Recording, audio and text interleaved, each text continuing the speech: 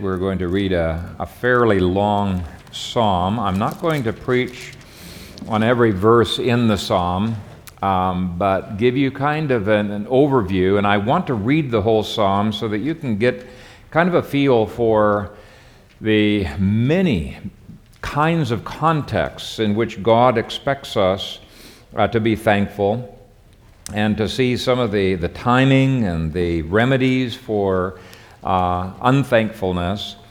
But hear the word of God.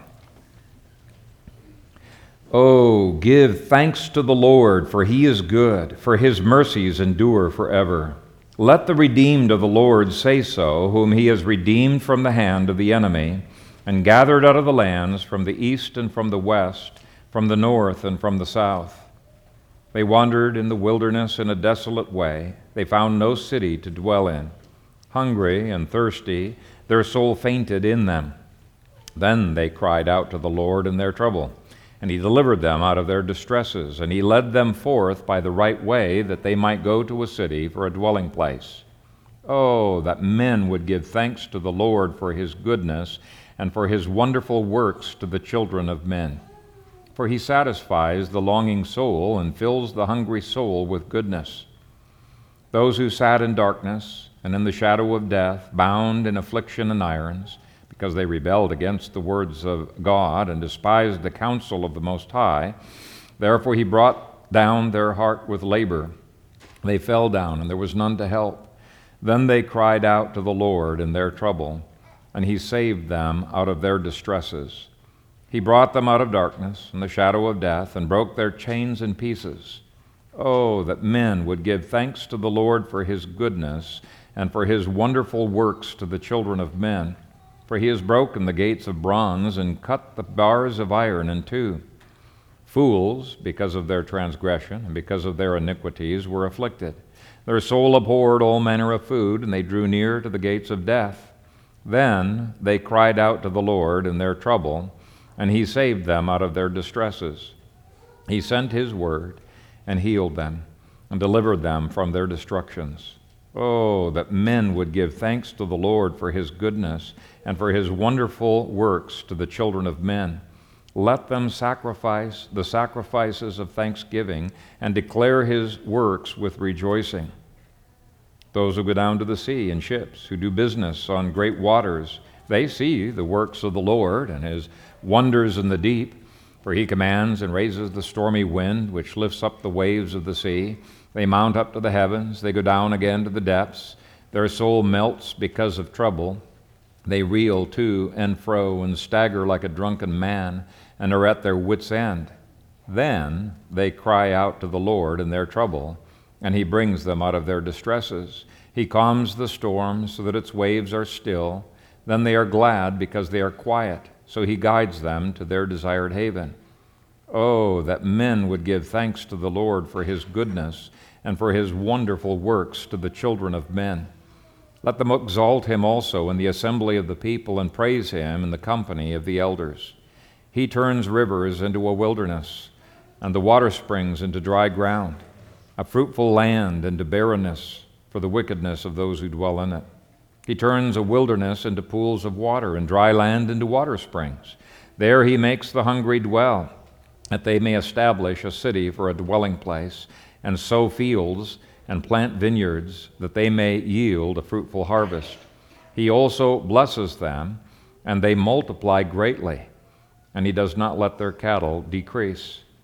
When they are diminished and brought low through oppression, affliction, and sorrow, he pours contempt on princes, and causes them to wander in the wilderness where there is no way. Yet he sets the poor on high, far from affliction, and makes their families like a flock. The righteous see it and rejoice, and all iniquity stops its mouth. Whoever is wise will observe these things, and they will understand the loving kindness of the Lord. Amen. Father, as we examine your word, it is our desire that we would learn from the mistakes of others, not simply waiting until the last minute before we cry out to you, but Father, having it our constant a habit to have prayer without ceasing with thanksgiving. Enable us, Father, to go beyond what in our own fleshly strength we can do, and by the power of your Holy Spirit, make us to be a praying people, a grateful people, a thanking people. In Jesus' name we pray. Amen. Matthew Henry, the great preacher and commentator, said this: "What a pity it is that this earth, which is so full of God's goodness, should be empty of his praises, and that of the multitudes that live upon his bounty, there are so few that live to his glory." What a pity it is. And what a wonderful world this would be if this was a world filled with people who were grateful and had thanksgiving. This is a psalm of thanksgiving, and it assures us that we need God's grace to be as thankful as we really ought to be. I want you to look at verse 8. "Oh, that men would give thanks to the Lord for his goodness and for his wonderful works to the children of men." Now, he's in a sense grieving over unthankfulness, but the very way that he has worded it shows to us that thankfulness does not come naturally. Look at verse 15.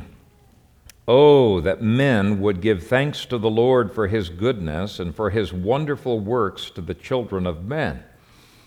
And then, in case you haven't caught the point, he repeats himself in verse 21. "Oh, that men would give thanks to the Lord for his goodness and for his wonderful works to the children of men." And then, sounding like a broken record, actually most of you probably don't even know what records are. But there's a glitch in the machine, and it keeps resounding. But in this case, it's not a glitch. It is very purposeful. God knows we need reminding.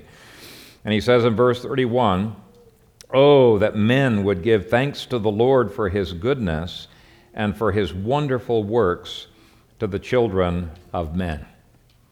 Humans are not naturally thankful. That's one of the themes that you'll see in this psalm. There's an old saying from my grandma's generation that the hardest arithmetic to master is that which enables us to count our blessings. And most of us, I think, tend to suffer from this malady. And sometimes it's not till actually we've had all of the blessings removed that we realize it, and we miss them, and we begin to be grateful for what God has given us in the past. But even then, a lot of people don't do that. They just become bitter because of blessings that have been removed that they weren't thankful for in the first place. So their life just continues on with the same pattern of unthankfulness. Now, there are times when God gives us a very good perspective when we are close to death. Senator Richard Neuberger confessed that it was really not till he contracted cancer that he began to appreciate all of the things that God had put into his life. He said this: "A change came over me which I believe is irreversible. Questions of prestige, of political success, of financial status became all at once unimportant. In their stead has come a new appreciation of things I once took for granted: eating lunch with a friend, scratching Muffet's ears and listening for his purr, the company of my wife, reading a book or magazine in the quiet cone of my bed lamp at night, raiding the refrigerator for a glass of orange juice or a slice of coffee cake. For the first time, I think I am actually savoring life. I shudder when I remember all the occasions that I spoiled myself, even when I was in the best of health, by false pride, synthetic values, and fancied slights." And he wrote that when he was dying of painful cancer. So God brought him to a place where he was actually able to be thankful in the midst of misery that he was going through. And that ability to thank God when we have been burned, when we have been betrayed or ripped off, is not something that comes naturally to man. It's a supernatural grace that God has given. And I hope by the end of this sermon, you have, by faith, said, "Yes, Lord, I receive that supernatural grace of thankfulness into my life." I want to be able to be thankful when no pagan in his right mind would be thankful, because in every circumstance there is something to be thankful for. It really is one of the spiritual blessings we've been blessed in the heavenly places. Ephesians 1:4 says we got a bank account there. It's already been deposited. We've been blessed with every spiritual blessing, and this is one of those spiritual blessings that by faith every day we say, Lord, for this day I lay claim to that grace of thanksgiving. Help me to be a thankful person. Now, as I mentioned, this psalm assures us that it takes grace to have this heart of thankfulness, and it talks about a thankfulness that goes beyond mere human ability and convention. When there is a bitter heart, we have not learned this spirit of thankfulness. Now, we might say thank you with our mouth, but that's different than having this supernatural grace of thankfulness. In many cases, Christians' thanksgiving is no greater than what the heathen could do. 1 Peter 3, verse 2 describes the natural man in these words. They are lovers of themselves, disobedient to parents, unthankful. He goes on and describes a bunch of other things, but unthankful. Now, by that, Paul did not mean that unbelievers don't say thank you. Of course they do. But he is saying they do not possess this deep, supernatural gratefulness that God gives to believers. It's something that the flesh can counterfeit, but can never produce on its own. Now, I never realized how ungrateful and how unthankful I was until 1977, when a pastor up in Three Hills, Alberta, challenged all of us to spend an hour this coming week, spend 1 hour in nothing but thanksgiving. He says, don't you dare even insert one prayer request, not one sentence, nothing but thanksgiving. And he challenged us and said, you know, this is going to be difficult for you. And in my naivete, I thought, that's a cinch, no problem. I'll go through that, no problem. So anyway, I was kneeling by my bed, starting to thank God. And I looked at my watch thinking, surely an hour has passed. It was about 5 minutes later. And I was starting to run out of things to thank God for at the end of 10 minutes. Very, very sadly, that was one of the longest hours that I had experienced in a long, long time. And it made me realize what an unthankful, ungrateful person I really was. There was so much that I had just taken for granted. And it was this wretched discovery of an unthankful heart in most people that made David groan. Oh, 4 times, that men would give thanks. That shows how disturbed he was over this spirit of unthankfulness. It's part of the mystery of iniquity. And it really is a mystery when you consider how this world, the Scripture says, is full to overflowing with God's goodness, and yet we're unthankful. It's part of the mystery of iniquity. So what is it that makes us so thankless? I talked to a man in Omaha who was very angry and bitter at God, and as we were going along, the whole issue of Thanksgiving came up, and he made it very clear that he was unthankful because he had nothing to be thankful for. Nothing to be thankful for. You know, according to this psalmist, and we'll look at the first 3 verses, the very fact that we are not burning in hell is a good reason to be thankful to God. Several years ago, I was counseling a couple from outside of the church that were going through real marital struggles. And one of the assignments that I gave to them was to write out on paper 100 things that they were grateful for about their spouse. And they looked at me for a couple of seconds with a blank stare like, you got to be kidding. Almost like I was from Mars. I said, no, I'm being serious here. I want you to write out 100 things that you are grateful for about your spouse, and I don't even want you to come back for our next session of counseling if you don't have at least 100 things that are written out. And they threw their hands up in the air and they said, we can't think of anything that we are thankful for about each other. And I said, asked them, well, does your wife cook fairly well? And he said, yeah, she does. I said, well, there you go. You got one thing to be thankful for your wife. I said, do you worry at night that your wife is going to get an axe out and chop your head off? And he said, well, of course not. And I said, well, there you go. You got 2 things of your 100 list that you can put down. I don't want you coming back that you got 100 things that you are thankful for about your spouse. Well, the next week when they came back, they said that was revolutionary because they had realized for the first time after those 100 things that bitterness had completely blinded them to all of the good things that were in their spouse. Actually, one of them, I think, came up with like 150 points that he was thankful for in his wife. But it was something that was a very helpful exercise for them. Now, David does something similar in various places in this psalm.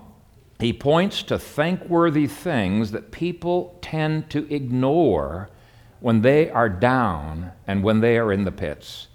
And in verses 1 through 3, he puts all of life into perspective, an eternal perspective, by pointing out that every believer has been saved from an agonizing eternity in the hands of Satan.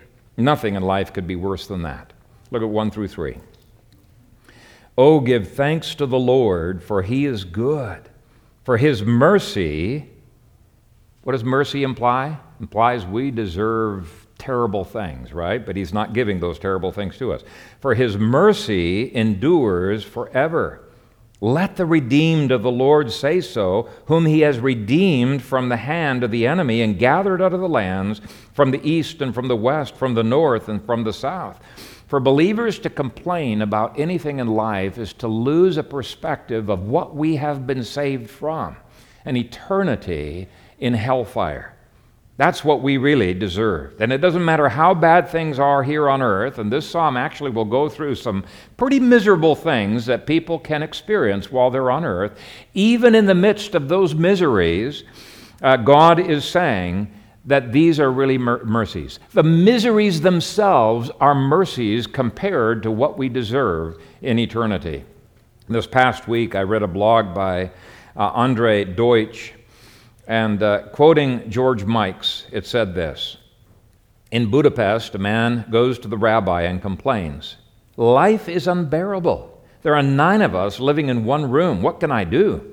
The rabbi answers, "Take your goat into the room with you." The man is incredulous, but the rabbi insists, "Do as I say, and come back in a week." A week later, the man comes back, looking more distraught than before. "We cannot stand it," he tells the rabbi. "The goat is filthy." The rabbi then tells him, "Go home and let the goat out and come back in a week." A radiant man returns to the rabbi a week later, exclaiming, "Life is beautiful. We enjoy every minute of it now that there is no goat, only the 9 of us."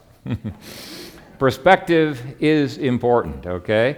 But it's not just any perspective, because we can compare. Perspective is a comparing of what we're going through compared to something else, and yet humanists can have a perspective on life that's comparing myself to somebody else and be even more unthankful, be even more bitter for what they are going through.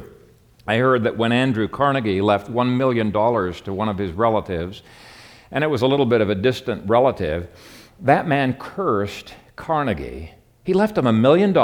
He cursed Carnegie because Carnegie had given $365 million to public charities and had, quote unquote, cut him out and only given him $1 million. And I'm thinking, wow, what an ungrateful wretch. And so for him, perspective was, I'm not getting anything compared to what Carnegie gave to somebody else. Okay, so it's not a perspective all on its own. This is a Spirit-given perspective that we're going to be talking about, where God opens our eyes to see life in a whole new way. Jesus said, every one of us has good reason to leap for joy, even in the midst of persecution. Why? Because we deserve not only nothing, we deserve hellfire, and God has given us a proverbial $1 million. And yet what do? We groan and gripe about the $365 million that we didn't get, right? We aren't focused as God would have us to be focused. Now, I forget which biography I read this in. I think it may be the biography of Amy Carmichael, but I'm not sure. But this missionary complained about not having new shoes and was very ungrateful to the Lord for how poor she was, until the Lord opened her eyes to see a person who had no feet to put shoes on. And it gave her perspective. Things could always be worse, and we deserve worse. 1 Thessalonians 5, verse 18 says, "In everything give thanks." Now, why are we able to do that? Doesn't matter what circumstance we are in. We can be in some of the miserable circumstances they're in Psalm 107, but in everything give thanks. I've mentioned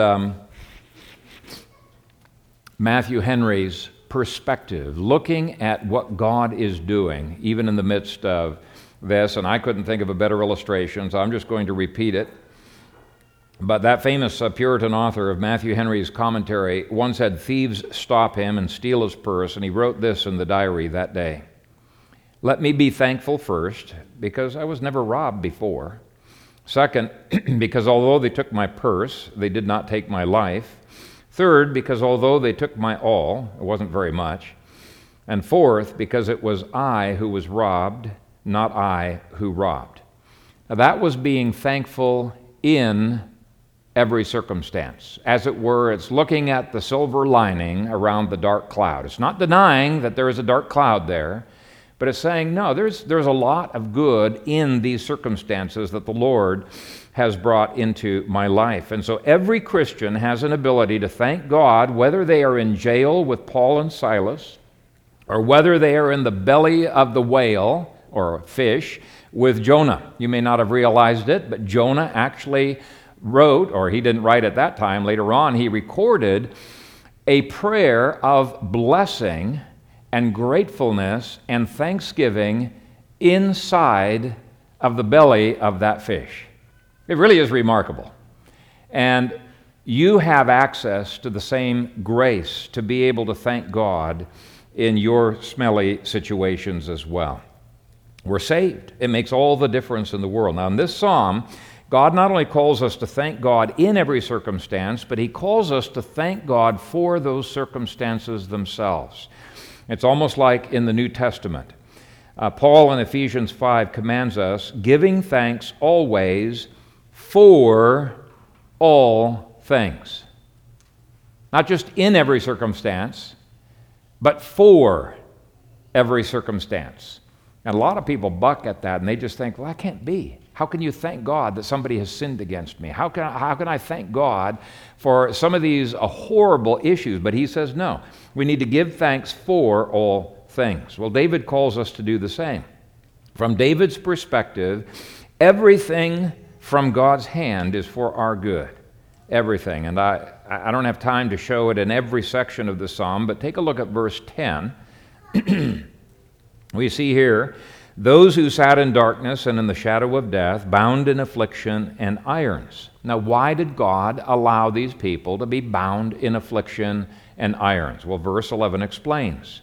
Because they rebelled against the words of God and despised the counsel of the Most High, therefore he brought down their heart with labor. They fell down, and there was none to help. This was God's hand of discipline, and the discipline was good. It accomplished its purpose. It changed their perspective. And let me tell my own story of how discipline caused me to become thankful. Hebrews 12 tells us that every son whom he loves, he chastens, and if you are without chastening, then you are illegitimate. Now that was the verse, as I've mentioned in the past, that turned my world upside down in 12th grade. I was lying in bed looking over the years of my life and wondering why it was that I had not received disciplines from God's hand, even though I had rebelled against him many, many times. And I was having this verse going through and through and through my mind. I could not get it out of my head. It struck me like a ton of bricks that Hebrews 12, verse 8, was likely describing me. And I memorized it in the King James, but here's what was going through my head. But if ye be without chastisement, whereof all are partakers, then are ye bastards and not sons. That was a phrase I could not get out of my head. If ye are without chastisement, then are ye bastards and not sons. Well, to make a long story short, that night God did such a work in my heart that he brought me to the place where I saw myself as utterly worthy of hellfire. And I wanted to be saved not just from hell, which is what my prayer had always been in the past, but I wanted to be saved from my sin. God gave me a hatred for my sin, and to give assurance of my salvation the next day, the Lord prompted me to witness to an individual. Now, if you knew me back then, you would wonder how I could have become a pastor, because I was so timid, so shy, had a hard time talking to people, and it freaked me out, the idea of even giving the gospel to anybody. So when God prompted me to witness to this individual, I just refused. I can't do this. Maybe another time I can do it. Well, I was a janitor, and I was cleaning a bathroom, and right when I said no, half of my face just came down sagging. I was paralyzed, and I almost fell over. I was hanging on to the bathroom counter, and I said, "Okay, Lord, okay, I'll do it." And almost as fast, I saw my face go back normal, and I received my strength in my side. And so I went out, and I probably gave one of the most bumbling, idiotic, evangelistic attempts, with this guy. It was awful. But I was rejoicing in the Lord, because I knew now, without any shadow of a doubt, that I had a Father in heaven who loved me enough to discipline me. And so I rejoiced. I was thankful for discipline. It meant so much to me. And God did the same with these people. In verse 13, it says, "Then they cried out to the Lord in their trouble, and He saved them out of their distresses. He brought them out of darkness and the shadow of death, and broke their chains in pieces." So God was loving enough to discipline them, but He was also loving to embrace them in His arms when they came running, crying to Him. But were their hearts overwhelmed with gratitude? Well, yeah, for a short time they were, but they forgot, and they returned to unthankfulness. And David, reading the history of Israel, realizes that they were not a thankful people, and he grieves in the next verse, saying, "Oh, that men would give thanks to the Lord for His goodness and for His wonderful works to the children of men." And we can so easily do the same thing. I remember as a teenager sitting at the table in Waka station in Ethiopia, and my dad was giving devotions, and we were, I believe it was in Exodus, it may have been in Numbers, but we were reading about these Israelites who were complaining once again, and God having to judge them once again. And as a teenager, I was just shaking my head, wondering, how can people be so stupid? After all the miracles that God has done, how could they be so ungrateful, so unthankful, so complaining? And my dad just very quietly said, "Well, Phil, they've had to eat manna 3 times a day for several years, and you've only had oatmeal once a day for a few days in a row, and you've been complaining." And that was all he said. And I realized, wow, I'm utterly blind. That was the first time that I recognized how unthankful of a person that I was. Utterly blind that I'm far worse than those Israelites complaining about having oatmeal just a few days in a row. And here God judges them for their complaining about manna burgers and manna stew and manna this and the other 3 times a day for 40 years. That's all they ate. Wow. And so I realized I need God's supernatural grace of thanksgiving. Now back to the issue of discipline. Psalm 119 says, "Before I was afflicted, I went astray, but now I keep your word. It is good for me that I have been afflicted, that I may learn your statutes." And so point 1 deals with why it is that David wishes that people would be more thankful. He says that the enemies of verses 1 through 3 and the distresses of verses 4 through 7 are working together for our good. Now, apart from grace, we're not going to recognize that. The longings of verse 9, He meets with His good pleasure. The hopeless bondage of verses 10 through 16, even being at death's door in verses 17 through 20, are not things we should grumble over.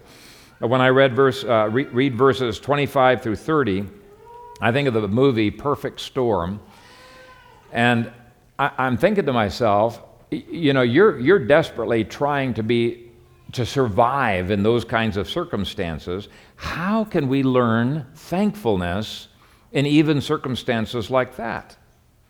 How can we learn thankfulness even under the severe oppression of verses 39 through 41? God expects us to. So I want to spend some time looking at how to gain a thankful heart. And there's not a clear division between any of these points because I've already given you some hints of how to go about this.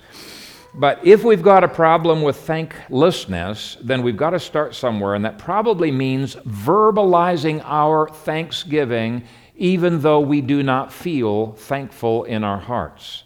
It's got to start somewhere. Verses 1, 2, 22, verse 32, and verse 43 show that thankfulness starts off simply as a matter of obedience, not a matter of feeling thankful. Just obedience to the Lord. Oh, give thanks to the Lord. It's a command. Let the redeemed of the Lord say so. It's a command. It's not an option. And over in this psalm, we are commanded to give thanks even though we are going through misery, which means we don't feel like giving thanks. That's the key point, okay? One of the major problems that Christians face today is that they put feelings before faith, before reason, and before obedience. They just don't obey if they don't feel like it, okay? And this morning, I want to assure you, you can thank God in faith even though you do not feel like thanking God. Unless somebody think that it's hypocrisy to thank God when you don't feel thankful to God. Let me address that issue of hypocrisy. Anybody who uses that excuse probably has the habit of putting the caboose of feelings in the place that the engine of the train should be in. Feelings are what drive so many Christians today. And the problem with that is that feelings are fickle. Feelings constantly change. They can change several times in the same hour. Feelings are very, very fickle. This past Tuesday, one of the men in our 6:30 a.m. Meeting that's kind of preparing them for marriage, he came in utterly exhausted. You could tell he was so tired that his body was just craving sleep. Now, earlier that morning, his alarm had woken him up, and I'm sure his body was begging him, shut it off and skip. They'll never know. Shut it off. And he didn't do that. He came, miserable as he was with sleep loss, he came anyway. Now, was it hypocritical for him to do what he didn't feel like doing? We said, no. He's being responsible, right? It's not hypocrisy at all. And so here's the question. Does it make you a hypocrite to do what is right even though you do not feel like doing what is right? That's the real question. And the answer is obviously not. We always must do what is right. What would be hypocrisy is to fail to thank God when we know that God is thankworthy. That's where the hypocrisy comes. Doing something contrary to what we know to be right. And so the real hypocrite is the one who has received bountifully from God's hand, but does not thank God simply because he doesn't feel like thanking God. Can you see how ridiculous that really is? That describes the real hypocrite. Feelings have nothing to do with whether you should be thankful or not. Nothing. Now you might say, but it's so hard. You can't expect me to thank God when I have lost all of my loved ones, can you? You cannot really expect me to thank God when I've lost all my finances, can you? You cannot expect me to thank God when I'm covered with boils from head to toe, can you? Well, by now you're already recognizing who I'm describing. I'm describing Job. And yes, he did bless God. He did praise God. He did thank God for what God had given away and what God had given before and taken away. And he said, blessed be the name of the Lord. And you have access to the same grace that Job had to be able to do that. In fact, since we're living in the age of the Spirit and the age of the kingdom of Christ, you probably have access to more grace than Job had to be able to have this supernatural thanksgiving. So it's not an issue of inability if you're unthankful. It goes much deeper than that. It's an unwillingness that exposes lack of faith. Verse 22 says, let them sacrifice the sacrifices of thanksgiving. Now, Thankfulness is not a sacrifice if it's easy to do. It's a sacrifice because it's tough to do. That's the whole point of a sacrifice, right? We all thank God when things go easy. And that's a good thing to do, but pagans can thank God when things go well. When they get $1 million. Well, maybe not $1 million. When they get $365 million. They can thank God in those circumstances. But it is, after all, called a sacrifice of thanksgiving. And what that verse is telling us is that we need to put the caboose of feelings where it belongs at the end of the train. Sacrifice your feelings so that you can obey God. It's just a part of Christian maturity. I have to do every week things I don't want to do. I don't like to do. But that's part of maturity in the Christian life. Every day you do things you don't want to do because it's the responsible thing to do. In fact, I always encourage our kids, get the worst chores over with first. And then they're not weighing on your shoulders all day long. Get the worst, most distasteful chores out of the way, and in the rest of the day, feel so great. You're sailing through it a whole lot more easily.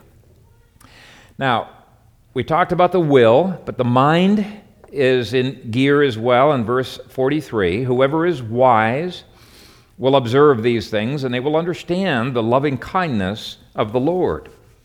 So it's as we understand by faith God's loving kindness in its depth that we are able to lay hold of thanksgiving. It's as we understand Romans 8:28, we're convinced of it, that we're able to observe the command of thanksgiving.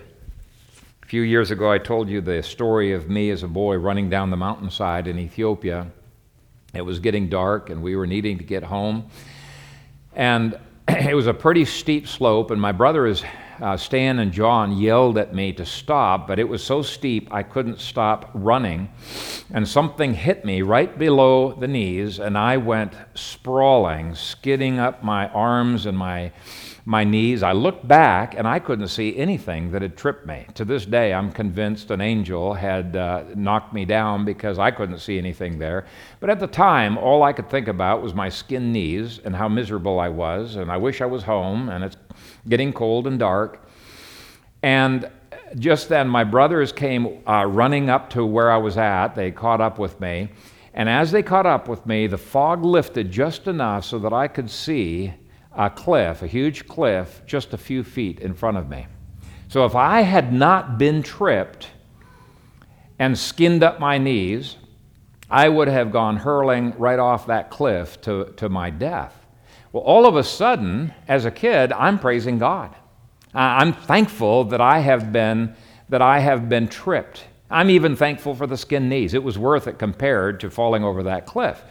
Well, what God wants us to do is to be able to thank Him like that, even when the fog is not lifted. To be able to thank God and say, Lord, I don't understand why I'm going through these things, but I know that you are working all things together for my good. I know you've got good reasons, and so by faith, even though I don't feel like it, I'm going to praise you in the fog. I'm not just going to wait for the fog to lift. So he says, whoever is wise will observe these things. They will understand the loving kindness of the Lord. And let me fill you in on a secret that many Christians have discovered. And this happens anytime you start entering into a season of thanksgiving by faith. And when I say you're thanking by faith, I mean from a horizontal viewpoint, it doesn't make sense to thank God because everything's going against you. But the fog is not lifted, so by faith, you're entering into a season of thanksgiving. What happens is you find bitterness, envy, all kinds of negative emotions evaporating from your heart. Thankfulness, gratitude, joy, the fruits of the Spirit beginning to be elevated because God blesses faith. I just see it happening in my own life. I've seen it happening in other people's lives over and over and over again. And I think it's just a very important discipline that we need to get into. So here's the point. Doing that, thanking God by faith, is putting faith, reason, and our will into action. We've got the train engine driving, and what happens is that the caboose that got derailed and made us feel so bad, the caboose of emotions falls into line. and it follows, and we begin to feel more thankful. So that's a secret many people have learned. When you begin to give thanks in faith, the bitterness, the resentment, the other negative emotions evaporate. It's almost like thankfulness is a broom that sweeps those other things out of the way. Where bitterness is, it's impossible to have true thankfulness. Where true thankfulness begins to emerge, it's impossible for bitterness and other negative emotions to continue there. So it's a discipline of life that we really need to be putting on. And it's one of the reasons why Satan does everything he can to make us unthankful. Anyway, verse 42 says, "The righteous see it and rejoice." So thank God as a matter of obedience. That's verses 1 through 2, verse 22, 32, and verse 43. Secondly, thank God as a matter of sacrifice. That's seen in verse 22. You know, anytime we sacrifice, we're going through a lot of labor, people appreciate what we have done.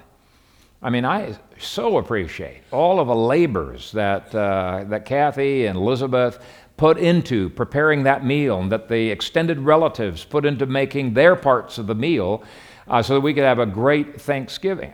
Well, it's the same thing, you know, in our relationship with God.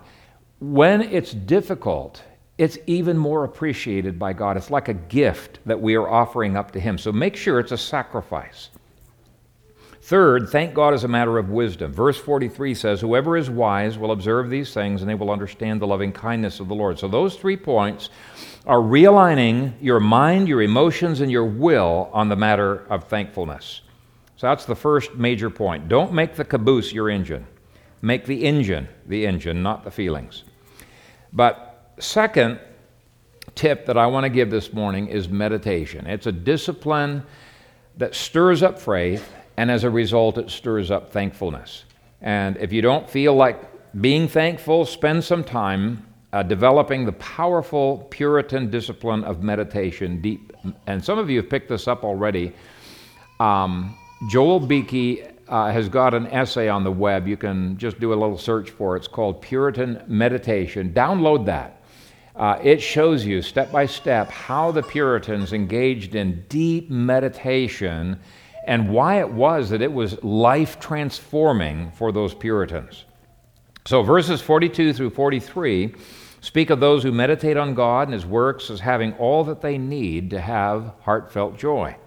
In the repeated theme verse, David also says, "Oh, that men would give thanks to the Lord for His goodness and for His wonderful works to the children of men." Now, His goodness is focusing our meditation on His character.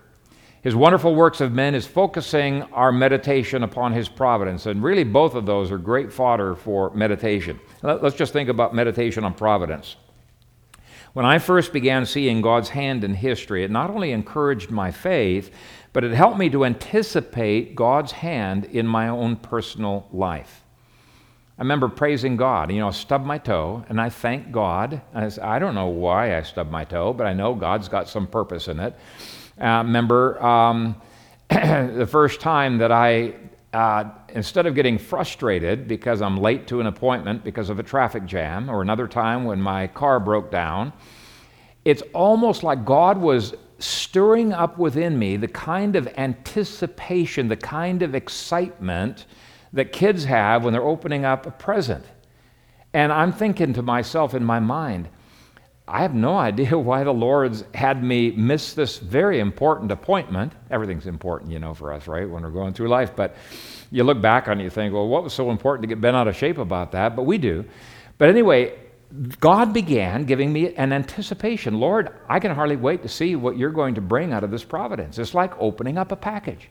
That's the kind of new eyes to see that we need to be praying for. Lord, help me to look at life with that kind of anticipation, just like children, eager to open up a present that's been given to us.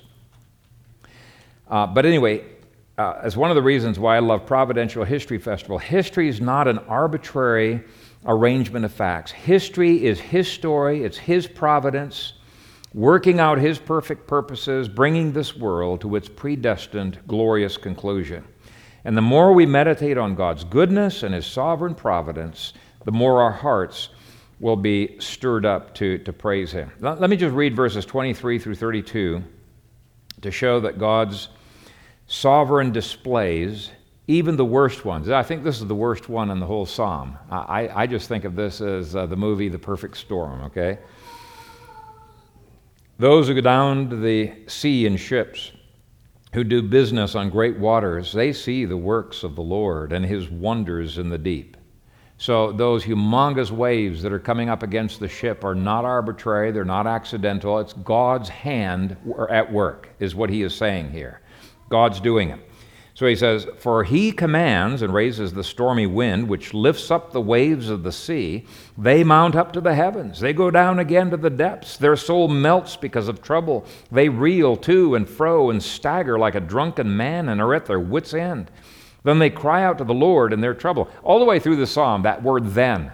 It's like, why do they wait till then to cry out to the Lord? Why have they not been crying out to the Lord all the way through? Well, we tend to be forgetful of God, don't we? We tend to be deistic in the way in which we engage in life. But it says, where was I? "Then they cry out to the Lord in their trouble, and he brings them out of their distresses. He calms the storms, that its waves are still. Then they are glad because they are quiet. So he guides them to their desired haven. Oh, that men would give thanks to the Lord for his goodness and for his wonderful works to the children of men. Let them exalt him also in the congregation of the people and praise him in the assembly of the elders." So as you meditate on God's goodness, his wonderful power, in light of your sinfulness and inability, it will give you much ground to praise and thank him. Well, I'm just going to end this. There's tons more in this psalm. It's a wonderful psalm to just work through and meditate on, but verses 42 and 43, "The righteous see it and rejoice, and all iniquity stops its mouth. Whoever is wise will observe these things. They will understand the loving kindness of the Lord." So wisdom is the ability to see life as God sees it. And God grants that wisdom to those who are willing to pursue his holiness. In verse 42, it says, "The righteous see it and rejoice." Now, the word for righteous there is not the word that's ordinarily used for somebody who's justified. This is the word for somebody who's walking close to God. It's dealing with personal holiness. Okay? They are the ones who perceive what is worthy of thanks in life. God gives them new eyes. They look at a sunset and they can't help but thank God. They look at grass. They cannot help but thank God. I was reading this past week, and I didn't write it down here, but somebody criticized Haydn, you know the classical musician, criticized him for making his music so happy in church. I thought, wow, these music wars go way back, don't they? Anyway, he said he couldn't help it. He said his heart was so bursting in praise to God that it came off of his heart just like a thread off of a spindle. He said he could not help it. It has to be thanks that came out. But anyway, it's people who are walking with God who perceive what is worthy of thanks. God gives them new eyes. And just like those pilgrims who came off a miserable, stormy ship trip, is that a real phrase? They came off of a long trip. For days, the whole place just stank of puke. There were fleas, there were lice. It was just absolute misery. When they got off, some of them had to be carried off. They were so weak. Yet what's the first impulse of their heart? Thank you, Lord, for bringing us to this place. Thank you for safety on this trip. Their hearts were filled with thanks. They had spiritual eyes to see. In a sermon at Emmanuel Presbyterian Church in Los Angeles recently, Gary Wilburn said, in 1636, amid the darkness of the 30 Years' War, a German pastor, Martin Rinkart, is said to have buried 5,000 of his parishioners in 1 year, an average of 15 a day. His parish was ravaged by war, death, and economic disaster. In the heart of that darkness, with the cries of fear outside his window, he sat down and wrote this table grace for his children. Now thank we all our God with hearts and hands and voices, who wondrous things has done, in whom his world rejoices, who from our mother's arms hath led us on our way with countless gifts of love, and still is ours today. Now, he recognized that the enemy had taken away a lot of the gifts that God had bestowed upon them, but the enemy could not take the giver away, could not take God away from them. And Rinkart had eyes to see a world so filled with God's goodness, he couldn't help but sing praises and give thanksgiving to God. That's what we need. We need new eyes to see a world filled with God's goodness. And the only way to have those new eyes is in a daily walk with God. The backslidden Christian inevitably becomes a complainer. If you're backslidden, it's pretty hard to be thankful. And so this verse says, the righteous see it. They perceive it. They see what's going on. Wisdom is looking at life as God sees it. The righteous see it and rejoice, and all iniquity stops its mouth. And then verse 43 says, whoever is wise will observe these things, and they will understand the loving kindness of the Lord. Now, the word for observe is a very interesting word. It's the usual word that's used for a night watchman or a guard. And so it highlights the fact that we not only need to be on guard against complaining and grumbling that Rodney spoke about earlier, but we need to be as watchful as a guard who's looking for the enemy out there. Are they coming around? Being as watchful for the things that are thankworthy all around us. We need to have eyes that are looking, that are seeing, what is there that I can thank God for? I got to make a list of 100 things, I can thank God for and offer those up to Him. So thankfulness is both an evidence of a close walk with God and the means to strengthening our walk with God. It's almost like there's a circle there. The more we thank God, the more we see God's goodness. And the more insight we have into God's goodness, and the more thankful we will be. But it's faith that gets that continual circle going. And faith means thanking God even when we don't see it, even when we don't feel it. A few years ago, Dr. Nick Stinnett of the University of Nebraska conducted a group of studies called the Family Strengths Research Project. He'd probably get in trouble nowadays just for his definition of a family. But Stinnett and his researchers isolated 6 significant qualities that have historically made for strong families. And the first and the most important one, in his estimation, was appreciation. Okay, the strongest families were the ones where the members expressed to each other their appreciation for what the other members do and who they are. Well, brothers and sisters, we are a spiritual family that should be characterized by appreciation for each other, and especially appreciation for the awesome Father that we have in heaven, from whom every good and perfect gift comes. And if there are people that you have a hard time being thankful for, what I would encourage you to do is just get out some paper and write down 100 things that you could be thankful for about that person. And then maybe even express some of those to that person. But certainly offer those up to the Lord. Let's be a thankful people filled with appreciation for all that we have in Christ Jesus. Amen. Father, we thank you for your word. We thank you for the grace that you give to quicken that word to our lives. We receive that grace by faith. We thank you that if we ask for anything, that you've already been purchased for us through Christ Jesus from our bank account, that we can have it. And for this day, we ask for the grace of thankfulness, gratitude, amazing praise in our hearts. Help our hearts to well up, Father, with praise at all that we have. The excitement of knowing that even when the devil is coming against us with all of his ferocious persecution, even that is working together for our good. Help us, Father, to be a thankful people. In Jesus' name, amen.